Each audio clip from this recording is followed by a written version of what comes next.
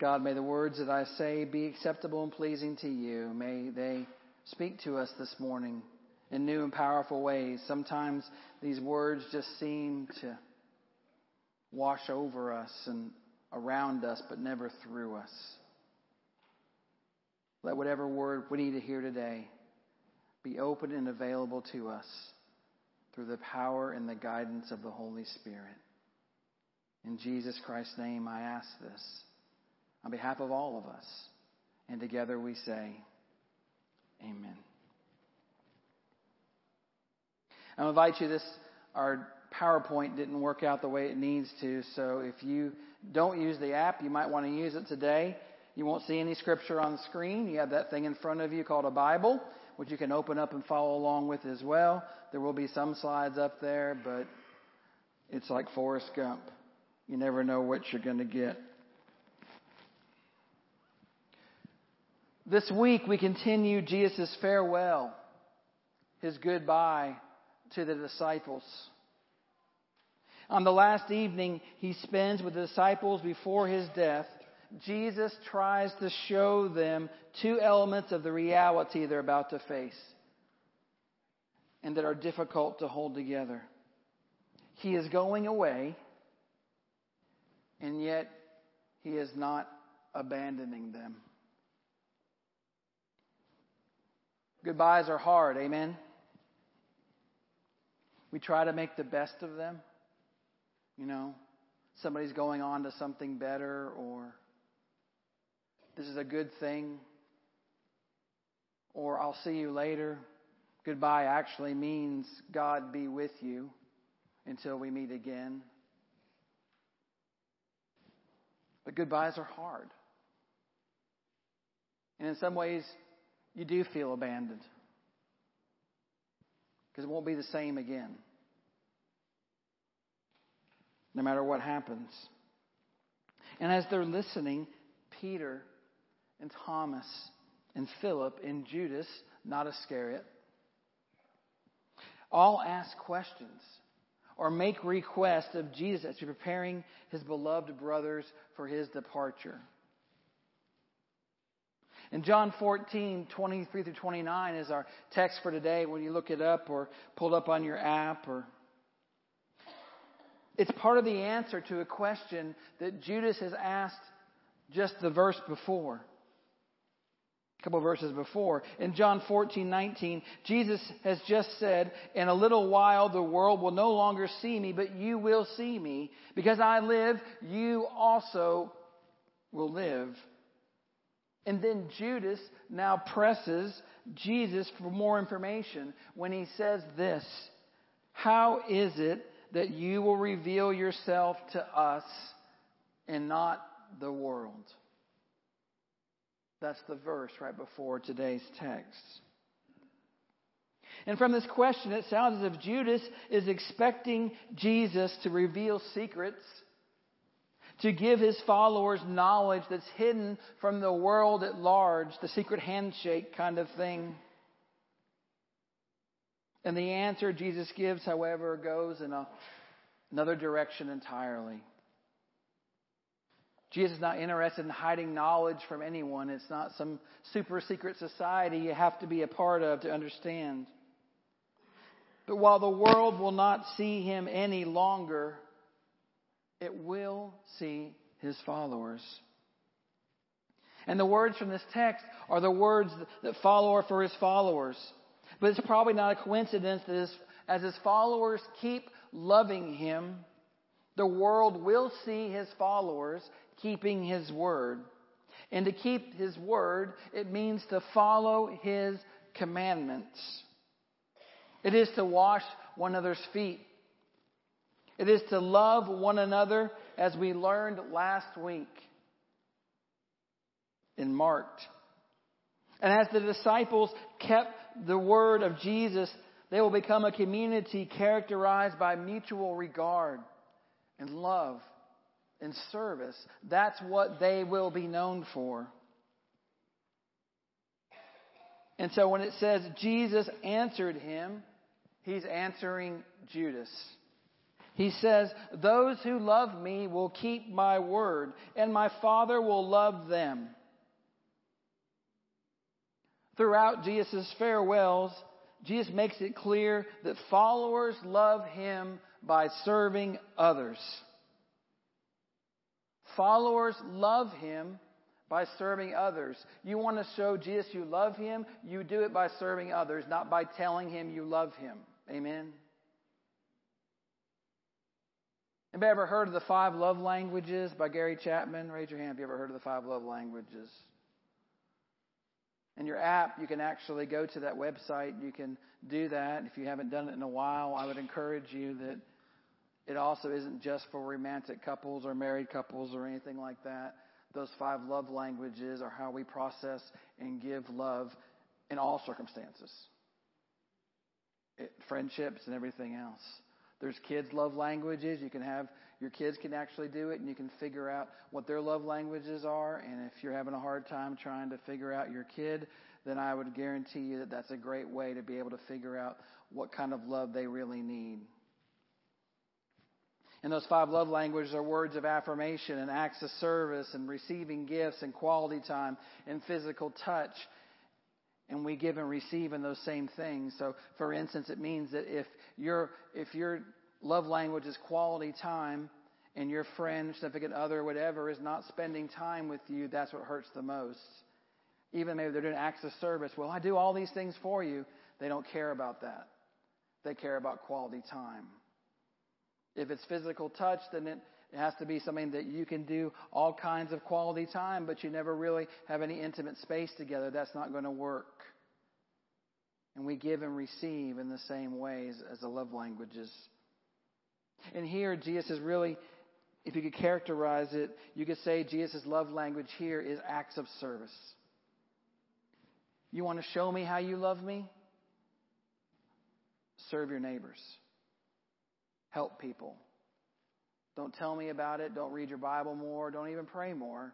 In this case, in this moment, he's saying love is an act of service. He showed it time and time again when they were unwilling to wash their feet. What did Jesus do? Grabbed a towel, got down, and washed his disciples' dirty, stinking feet. And they were aghast. And he said, I'm a servant. I serve. You must be a servant to all. Acts of service, not just words. And so he lays this out. And maybe we can distinguish between loving Jesus and keeping his word. And we can imagine not doing one but doing the other. But Jesus doesn't know how to do that. Doesn't recognize that distinction at all. It's the same thing for him. There's a no escape clause in John 14:23b. It's a condition of fact. Those who love me will keep my word. And he made it clear that the word that he said was that love for Jesus simply is love in action. Amen? That it's in action. It isn't just saying it. It's actually living it out. And so it makes me consider, what does it look like to keep or obey Jesus' word or teaching? What does that mean? How do we do that? It means to serve. Not just the church. It means to serve in all ways, all areas of your life. It isn't just about showing up, feed the need, and checking off a box and going, hey, wow, you know what? That was awesome. It means about serving in all of our life other people. That we're not number one. We're not even number two. It's more like we're number 3. God first, others second, me third. When we mix that order up, things get really bad. Jesus knew that. He didn't want the disciples to be focused on themselves or even him. He wanted them to be focused on something bigger during these last moments. I mean, how does God's love dictate our actions? Does God's love dictate our actions? Is it God's love you're thinking about first before you react to something, before you do something? Are you considering what God's love tells us before you talk to that person or go into that situation? Whether the disciples know it or not, to live that kind of love, they're going to need the constant presence of God in their midst. And so Jesus offers them 3 promises to help them to be able to understand what he's talking about. The first promise he says of himself and the Father about those who love him, he says, "And we will come to them and make our home in them, our dwelling." You see, John is a very different kind of gospel. Barbara and I were talking about that this week. If you laid out John with the rest of the Gospels, you will not find many things in common between Matthew, Mark, and Luke, the synoptic Gospels, and John. The purpose is different. And from the first chapter of this Gospel, there's no birth story for Jesus. The first chapter of this Gospel, that we know that prior to anyone's love for Jesus, the Word became flesh and lived among us. That's how John's Gospel starts. The Word, the Logos, became flesh and dwelt among us. No one would be able to love Jesus if the Father had not first loved the world enough to send the Son into it. That's what John's saying. It's a simple statement about where God likes to spend God's time. And it is with us. God likes to spend God's time in the creation.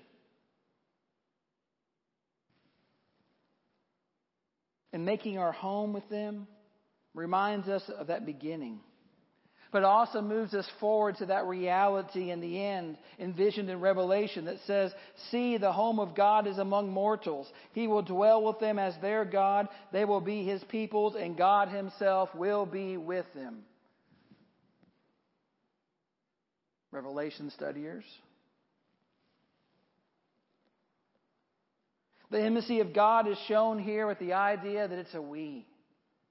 We will dwell. We will make our home among them. And that Jesus in the person of God making a home with the disciples is really important. Earlier, Jesus had spoken to his disciples of the many dwellings in his Father's house, the many rooms that would be present, where he's going to prepare a place for them. Now Jesus says that he and the Father will come and make a dwelling with them.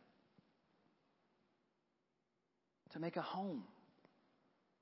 One writer describes it as the spiritual indwelling of the Father and the Son in the life of the believer. Spiritual indwelling. A communal experience with God, which is available to all those who love and keep God's commandments. So think about that. Do you feel like in your life, in your space, that you've given the Father and Son a place to make a home? To feel welcome enough to go inside and to spend time with you? You know, a home is a place where you're welcomed. It's not just a house, it's a home. There's hospitality. There's a space emptied out and a place that's available for guests to come. Do we make that space available? Are they welcome? Can you really say that the Spirit dwells inside of you? And there's that space available for that. And is it scary? Is it scary to think about that God makes a home inside of ourselves, that we carry God around with us through all the moments of our life as we allow God to fill us up more and more? Of, he mentioned before is, if your vessel is already full, if your soul is already full, if your spirit is already full of other stuff, there is no place for God to come in. If you don't empty yourself, then you can't get anything else new. You ever been so full after you've eaten something that it just feels so bad? You're like, I should never have eaten all that. I feel miserable. And then someone offered you the piece of cake or a piece of pie, and you're like, I just take a few more bites. I'm sure I can shove it in there somewhere.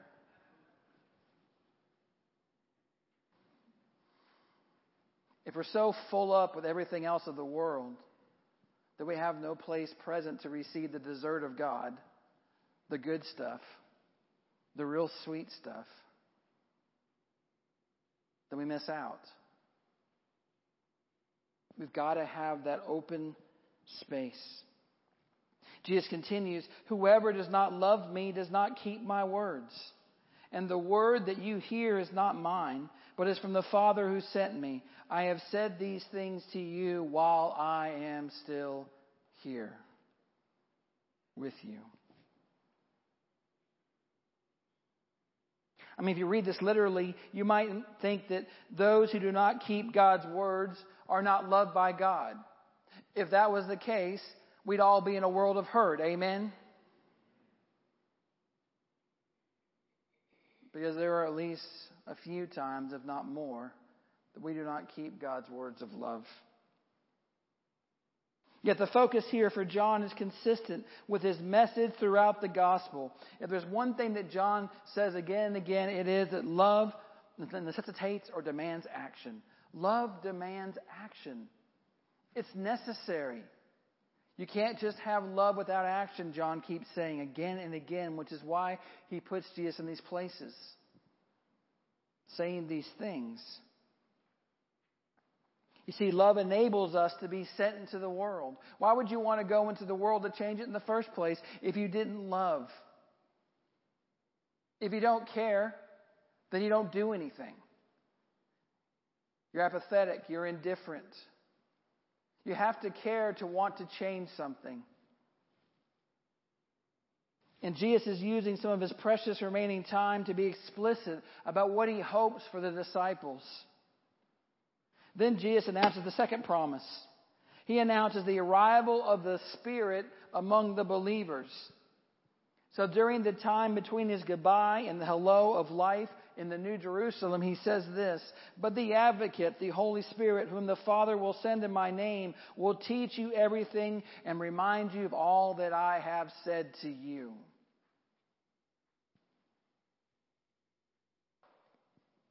Think about somebody you've lost in your life. Maybe it's a mother or a father or a grandmother or a grandfather or somebody really important to you, and all you have is memories of them. But it seems like that you don't realize that probably until years after their death you really begin to understand them, to know them better, to know their life, to know their value. You understand them better probably than when they were alive. That's how the Holy Spirit is here. It remembers. The Holy Spirit reminds. The Holy Spirit, years after Jesus' death and resurrection, is still speaking to the disciples, still speaking today about those same words that we hear, still remembering and reminding. The Holy Spirit accompanies the church as it remembers. The Spirit guides the disciples and the church as we think back over what we experienced of Jesus. As we continue to look at these words, as we seek to let our love for Him show up in the ways we relate to others, the Spirit helps us to understand and to live into these words of Jesus by keeping His word on behalf of the world. The Holy Spirit's repository of that, all the Word reminding us, speaking to us. Hannah was saying earlier, just talking about the fact is that she prays about the night before what it is that she feels like the Spirit is speaking. And if the Spirit speaks something, she writes it down because the Spirit is the place where all of that knowledge, all of that Scripture and Word and thought, it's all together. You see the title given to the Holy Spirit, things like Advocate and Counselor and Helper and Friend and Reminder and Convincer and all the things that we learned at Life in the Spirit way back in November now. Pull out your notebooks, look at it again, remember those things that we talked about. It can be translated in various ways, but the main idea seems to be one who will be like Jesus, present with us during difficulties to empower and guide us. The Holy Spirit is there to empower us and to guide us.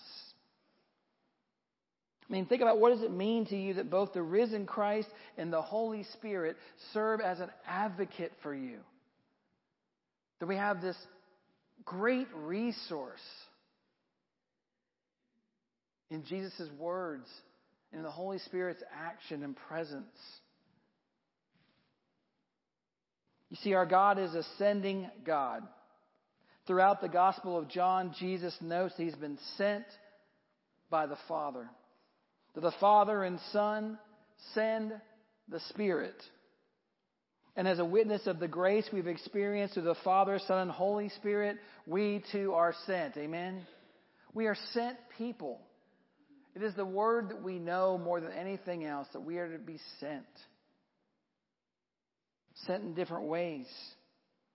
While this might seem daunting or scary, the presence of the Holy Spirit brings comfort to that calling. If we allow ourselves to lean into it. To know that there is no place where God has not already gone where we need to go. Amen? That there is no place where the Holy Spirit has not prepared the way and helped guide. How many times have you had an experience where you're like, well, this all worked out I didn't realize this was all going to work out. I can't believe how I look at this. Steph talked about it several weeks ago when she was preaching, and she said, I never thought I'd be up here doing this. Because she would never know that. Because the Spirit doesn't reveal to us the whole plan. The Spirit only says, open yourself up to this, and I'll get you from this lamppost to the next lamppost. And in between, there's a lot of fog. And the next light's the only one that you can see. The Holy Spirit does that. This Holy Spirit here serves a greater function than simply to remind us, though. The Holy Spirit serves as a teacher to the disciples, to remind them, to teach them. I'm going to say all these things. You ever had somebody say something to you and it's like, I forgot everything you just said, and you wish that you wrote it down, or you wish you'd done something with it? Well, that's the Holy Spirit. These guys are all in a fog. Jesus is telling them He's going to die and leave and all this other stuff, and they're like this. They're like deer in the headlights. And that's why He says, don't worry about it. After I'm gone, the Holy Spirit is going to tell you everything I just told you. That's what the Holy Spirit does. Now about their comfort, the Holy Spirit doesn't say you'll be comfortable. It doesn't say that. The Holy Spirit doesn't say, you know what, you're hurting. I'm going to take care of you. That's not what the Holy Spirit says or does. It may happen, but that's not the job of the Holy Spirit, to make us comfortable. The Holy Spirit helps the disciples truly understand and live out that understanding as a blessing to God, to truly understand the words that Jesus has said. And the grace of God is abundantly present, multitude of spiritual experiences from the Spirit. It isn't just one thing. We learned that in November too. There were many, many ways of expressions of the Holy Spirit, and how the Spirit is present in so many ways we can't even put into words. And you see, the disciples cannot yet perceive the value of the gift that Jesus has just given them. They're like, yeah, okay. The Holy Spirit will come and remind you. Oh, okay. They're just taking it all in. They don't understand how powerful that is. And I have to be honest, I think most of us don't understand it either. Amen? But we don't really understand the Holy Spirit. We don't grasp onto it. We get a tenth of it maybe. And we focus on Jesus, or we focus on God the Creator, and we just leave the Holy Spirit out there somewhere like, I don't know how to deal with that, so I don't. And its power. And Jesus speaks of the home that the Father will make with those who love Him. And He promises the guidance of the Holy Spirit as His followers remember Him. And then finally, as a third promise, He gives His own peace to those whom He's about to leave. This is the verse probably we know the best from this text. Peace I leave with you.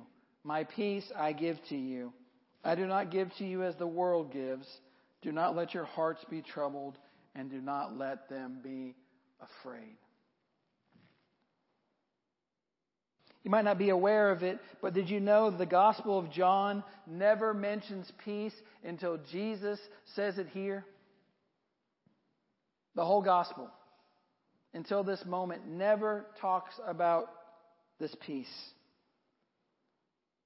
And on the eve of his death, Jesus constructs, in contrast, the peace he gives with the peace the world gives.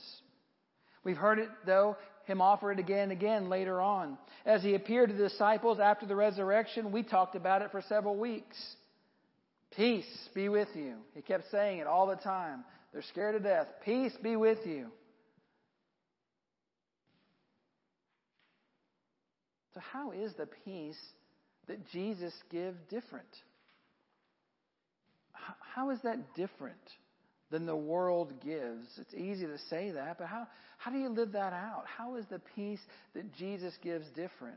A lot of times we discuss that peace and we talk about God gave me this peace and I can't even tell you what I'm really feeling. Or, we pray for that kind of peace. And we receive it. And one of the ways we automatically know that is a peace from God is usually when I hear it, is usually somebody says, I don't know how to explain it. If you don't know how to explain it, more than likely that's the kind of peace that comes from God. I don't know, because you can't believe it. You don't really understand it. You don't know how to deal with it. So you have to I can't explain it. The Holy Spirit isn't explainable a lot of times. The Holy Spirit speaks and sighs too deep for words. That kind of peace. And how does this peace aid us in not being afraid? Because I have this peace, I'm not afraid.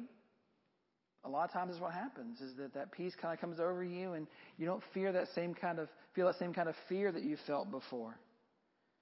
Jesus does not describe the peace he offers. Though from his words in John 14:27, we might assume that his peace offers disciples both comfort for troubled hearts and courage in the midst of fear. You can be courageous and still be afraid. Almost anybody you think is courageous will tell you that they're afraid. Courage doesn't come out of a lack of fear. Courage comes out of persistence and the ability to move forward and to do something even when you are afraid. So you have this whole idea here that throughout the events of his arrest and his trial and his crucifixion as well as the resurrection, that Jesus will embody the peace he talks about here. They will see in him he is peace. That he is peace. All the way through the rest of the story. We often hear this read at funerals for those grieving. I've said these words probably almost every celebration of life that I've done. Do not let your hearts be troubled. Do not let them be afraid. Peace. We do it to bring comfort to the family and those gathered. And yet, I can't help but wonder, is Jesus implying that we have a choice about whether our hearts are troubled? Do we have a choice about whether we are afraid? Maybe. Maybe we don't have to live like that. Maybe we can overcome it. Not let our fears control us. Find comfort in the midst of our trouble. What practices do you use to help when your heart is feeling troubled? When your heart is troubled, what do you do? Worry yourself to death about it until you can't even think anymore and can't eat and can't sleep? That's helpful, isn't it? Changes one thing, doesn't it? Changes it all, right? You worry about it more and more, whatever it is, and it just changes it overnight, right? Yeah, right. That's a solution, right? Worry about it more. What do you do? When your heart is troubled, where do you go? What helps you? Where does your faith and your belief come in those moments when you're troubled? What do you learn from that experience? How many times have you, turned to God and then gone through an experience and gone, that wasn't as bad as I thought it was going to be? We always assume something will always be worse because we think that somehow the worst case scenario is the best way for us to be prepared for something. And yet most of the time the worst case scenario doesn't ever happen. And we spend all our energy and our time focused on the worst, not the best. And yet the Holy Spirit, if allowed to come to us, would help us to see and to deal with things in a different way. You see, as disciples, we're all sent into the world to live out the love we've experienced. Embracing the reality that we're all sent in some way helps us keep perspective when we're tempted to let our hearts be troubled or to be afraid, to give in to that fear. Being sent means we still go. We still go and do whatever it is that God called us to do. In this church years ago, you had a decision to make when things got really bad. Close the doors, pack it up, go sell the place, and just go live under a tree somewhere, as my friend Davis likes to say all the time. Or in the midst of darkness, you just keep going forward. You keep moving ahead in faith and in belief that God will be present and will walk through the valley as well. But here's the thing about the valley is you don't stay in the valley. In the valley of the shadow of death, it's not where you stay. You're just traveling through it to get to the other side. If you sit down and just plop yourself down, you'll be there forever. You keep going through the valley to get to the other side, to the green pastures it talks about in Psalm 23.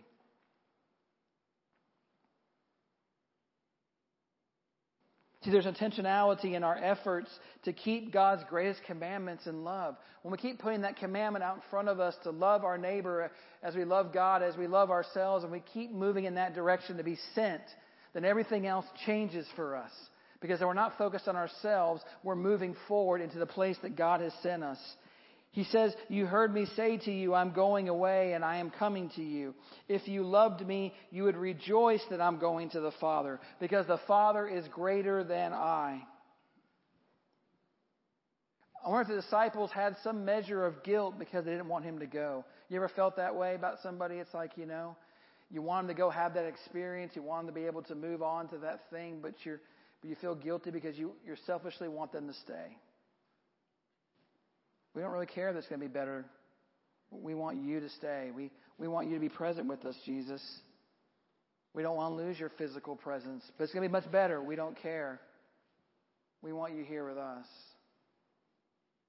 I mean, how could they not? It seems understandable the disciples would not be in a rejoicing mood upon learning Jesus would soon be leaving them. They're not like, "Oh, that's awesome. You're going back to the Father? That is the best." It's not how they are. They're processing all of this. And Jesus tries to reassure them he's not simply leaving them, but there's a purpose. He's going to be with his Father. And he's trying to draw out the parts of them that are able to rejoice despite the confusion or sadness. You ever do that? You use those words. It's like, well, I'm really going to miss that person, but you know what? They're going to be able to go do an awesome thing, or they're getting to move on to this place, or it's amazing they get to do this, or whatever it is, or I'm going to miss them. But there's so much good that comes out of it. It's where he's trying to get them to go. So they're able to claim the love of God on their lives and willingly be sent into the world. And I can imagine the disciples were still not convinced that Jesus' leaving could be a good thing. And Jesus says, "And now I have told you this before it occurs, so that when it does occur, you may believe." Indeed, it's only after the resurrection with the aid of the Holy Spirit the disciples begin to understand. They don't figure it out on their own. And believe the words of Jesus and are finally able to rejoice. That's when they get it. When all this has happened. And they understand the power of the Holy Spirit. I mean, isn't it often only after the emotions of the moment that we be reminded of the presence of God? When we're in that moment, we're so caught up in sorrow and loss and brokenness and whatever else is going on that we just can't even see past it to allow God to come in and show us the good stuff. When those emotions of the moment go away, then we can begin to look and see how God begins to make everything work together. I mean, every time I think about these things, this reminds me of moving from place to place over my life. It's the only experience I have.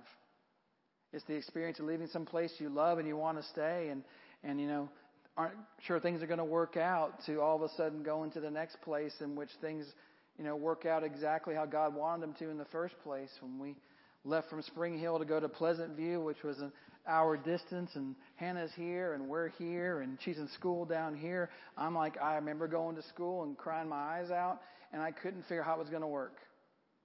I was completely broken about the idea that I would never see her in the same way that I'd been seeing her for those several years when we were in Bethlehem. We lived in Spring Hill, just right down the road from her. I couldn't imagine it. I even asked for reconsideration. Went to my DS. And yet, those 4 years in Pleasant View were amazing. It was a wonderful place to be. Wonderful people to grow with. And then, of course, that led to here. Now into our 7th year. I had no idea 11 years ago that's how things are going to work out. To me, it was the end. You see? Now I can look back at it because I don't have the same emotion about it anymore. I can look back at it and go, oh my gosh, look how the Holy Spirit worked through every situation, every person to move into this direction. That's how it works. And He's trying to draw them into that, to understand that. But why tell the disciples all of this now? Well, it goes back to Judas' question. Remember, the first question he asked is, how is it that you will reveal yourself to us and not to the world? So often, we do not understand what God is up to. Amen? It's hard. We want to understand. We want to know. And when we don't, it's extremely hard for us. We do not understand how certain events could have any meaning or result in anything good. How can these things that happen result in any kind of good? Why does God allow tornadoes and flooding? Why does God allow shootings? Why does God allow poverty? Why does God allow any of these things to happen? Why does God allow a loved one to die? Why does God allow good people to suffer? We don't understand. That person over there, sure, I understand they got in trouble for doing what they did. But why does this innocent person over here have to die and suffer for that? We don't know. And Jesus says these are all the ways of how they'll see Jesus, continue to see Jesus and know Him after He goes away to all of us. It's in the home that the Father and Son make with them and us. It's in the work of the Spirit to call to mind everything that Jesus taught. And it's in the ongoing experience of peace that comes from Jesus and not from the world. And so it leads us with the question to close this off is, what does it mean for you and I to be sent by the Holy Spirit? I mean, how do you recognize the Holy Spirit is at work in your lives? How do you figure it out? How do you know? I mean, I found that it's only with time and prayer and listening. And sometimes even then it's really hard to be able to figure that out. Sometimes it's after the fact. Sometimes when a no comes up in your life, that no is there for a reason. And you don't really realize what it's going to be until later on, if at all. Sometimes you don't know why the Holy Spirit does what the Holy Spirit does, no matter how much prayer and time. But with the aid of the Holy Spirit, we begin to see how God might be working for good in the midst of terrible and confusing events. How might God still be working in the shootings in Virginia Beach afterwards, and even if it's not the battle, about figuring out what gun control looks like. How will the people on the ground reach out to one another and love each other in the moments of loss? How is it that situations where we see people hurting and broken, that lives are changed? And tornadoes, the stories you always hear are loss at first. And then what the other stories you always hear are hope. People helping each other. I've never been loved so much in my life. So out of these great tragedies come this ability for communities to be able to gather around and surround and change lives. That's where the Holy Spirit shows up. I don't believe the Holy Spirit saves you and allows someone else to die down the road. Many folks say those kind of things like, well, God spared me in this tornado. And I always tell folks, well, when you say that, then what are you saying about the person down the road and their whole family was killed? That's not how God works. God doesn't protect you over someone else. God doesn't save the church or the Bible or the cross when everything else is destroyed. There are lots of natural phenomena that do those kind of things. We just draw attention in that way. But God and the Holy Spirit shows up after people's lives. What do you think caused everybody to say in the midst of a tornado or something that says, you know what? I'm alive. My family's alive. All this stuff can be replaced. The only thing that causes you to really say that is that you know down deep through the power of God that the most important thing in life is not the things that we own. That's the Spirit's presence. That's how God works. And above all else, it is this profound love of God that Jesus made known to his disciples, that as the events of the immediate and distant future unfolded for them, that Jesus' followers are able to trust the one who loved them enough to send the Son, who still loves us, who still seeks to dwell with us, and the Holy Spirit continues to make known in us. It's the same promise to them is the promise to us. And the Spirit assures us that we'll never be abandoned, even in the midst of pain and sorrow that are part of life in this broken world, and that the Word who became flesh and lived among us continues to make his home in us today. Amen? That Spirit is still present.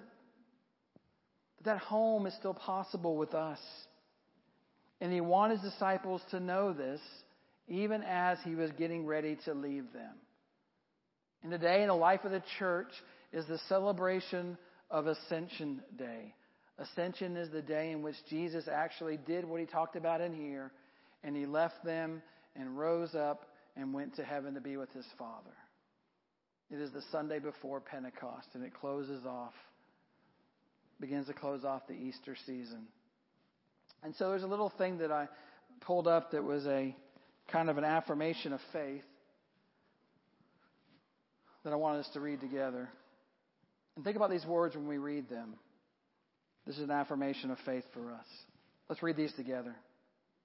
I believe in God, the Father of glory, who by great power resurrected Jesus from the dead, giving us hope in the high calling of a heavenly inheritance, and who is revealed in the immeasurable greatness of Jesus Christ, allowing us to know God's own self through the Lord Jesus Christ. I believe in Jesus Christ, who suffered and died for our sins, who rose from the dead and rose up into heaven, who sits at the right hand of the Father, whose name is above every name, whose authority is above all authority, whose power and dominion are above all power and dominion, who reigns now and throughout every age. I believe in the Holy Spirit, who gives us wisdom and the ability to love one another, who enables us to believe and empowers us to be the church, the body of Christ, indwelling and filling us with power and with the fullness of him who fills all in all. Amen.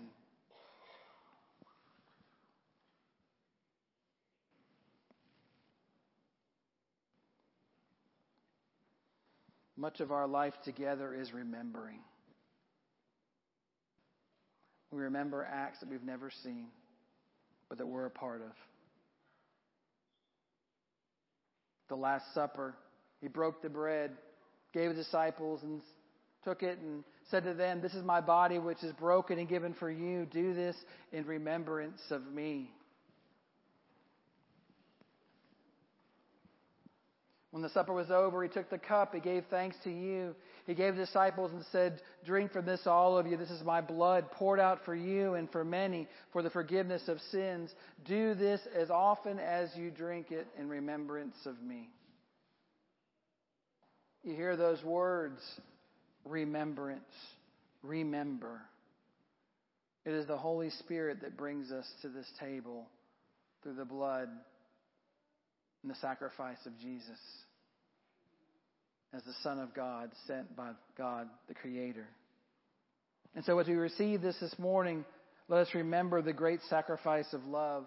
Let's remember the words to His disciples. Let's remember the gifts and promises that He gave. Let's remember what it means to be sent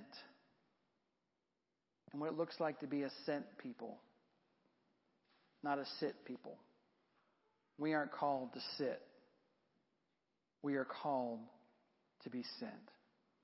Let us pray as those are coming forward to serve. Gracious God, may this bread and this juice be for us the reminders of what it means to be sent and to be loved and forgiven. Of your words of telling us that this great love that we live it out by action. So Lord, pour into us and allow us to be activators of your love. Bless these elements now, the power of your Holy Spirit, and the people of God said together, Amen.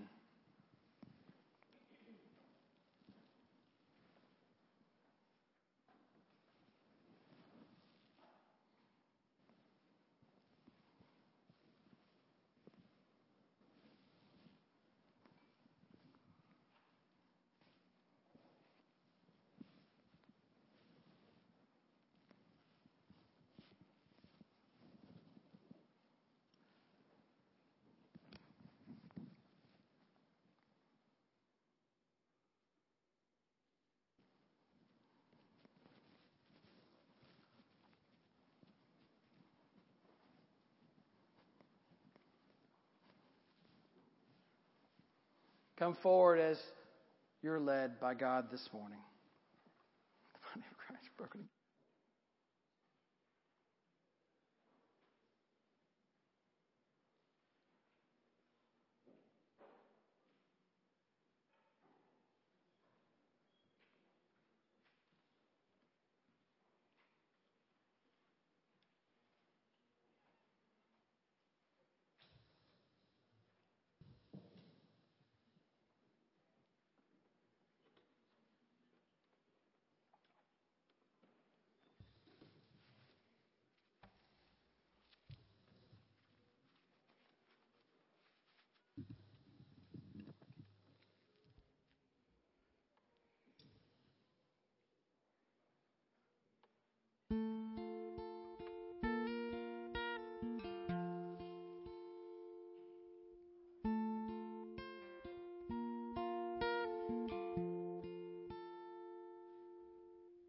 Here's my heart, Lord.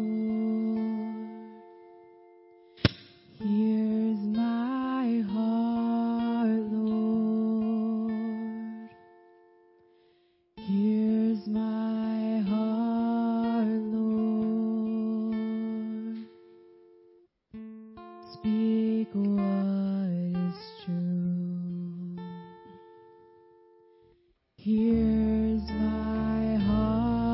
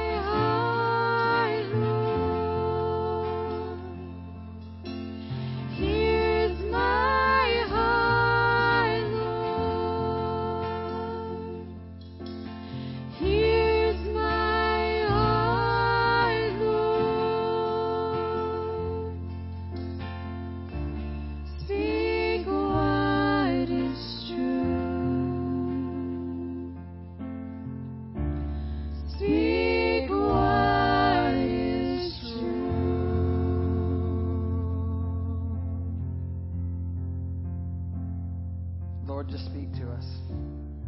What it means to be sin. What it means to have your peace. What it means to have the presence of your Holy Spirit. What it means to have a home inside of us. Lord, speak to us what is true. Amen.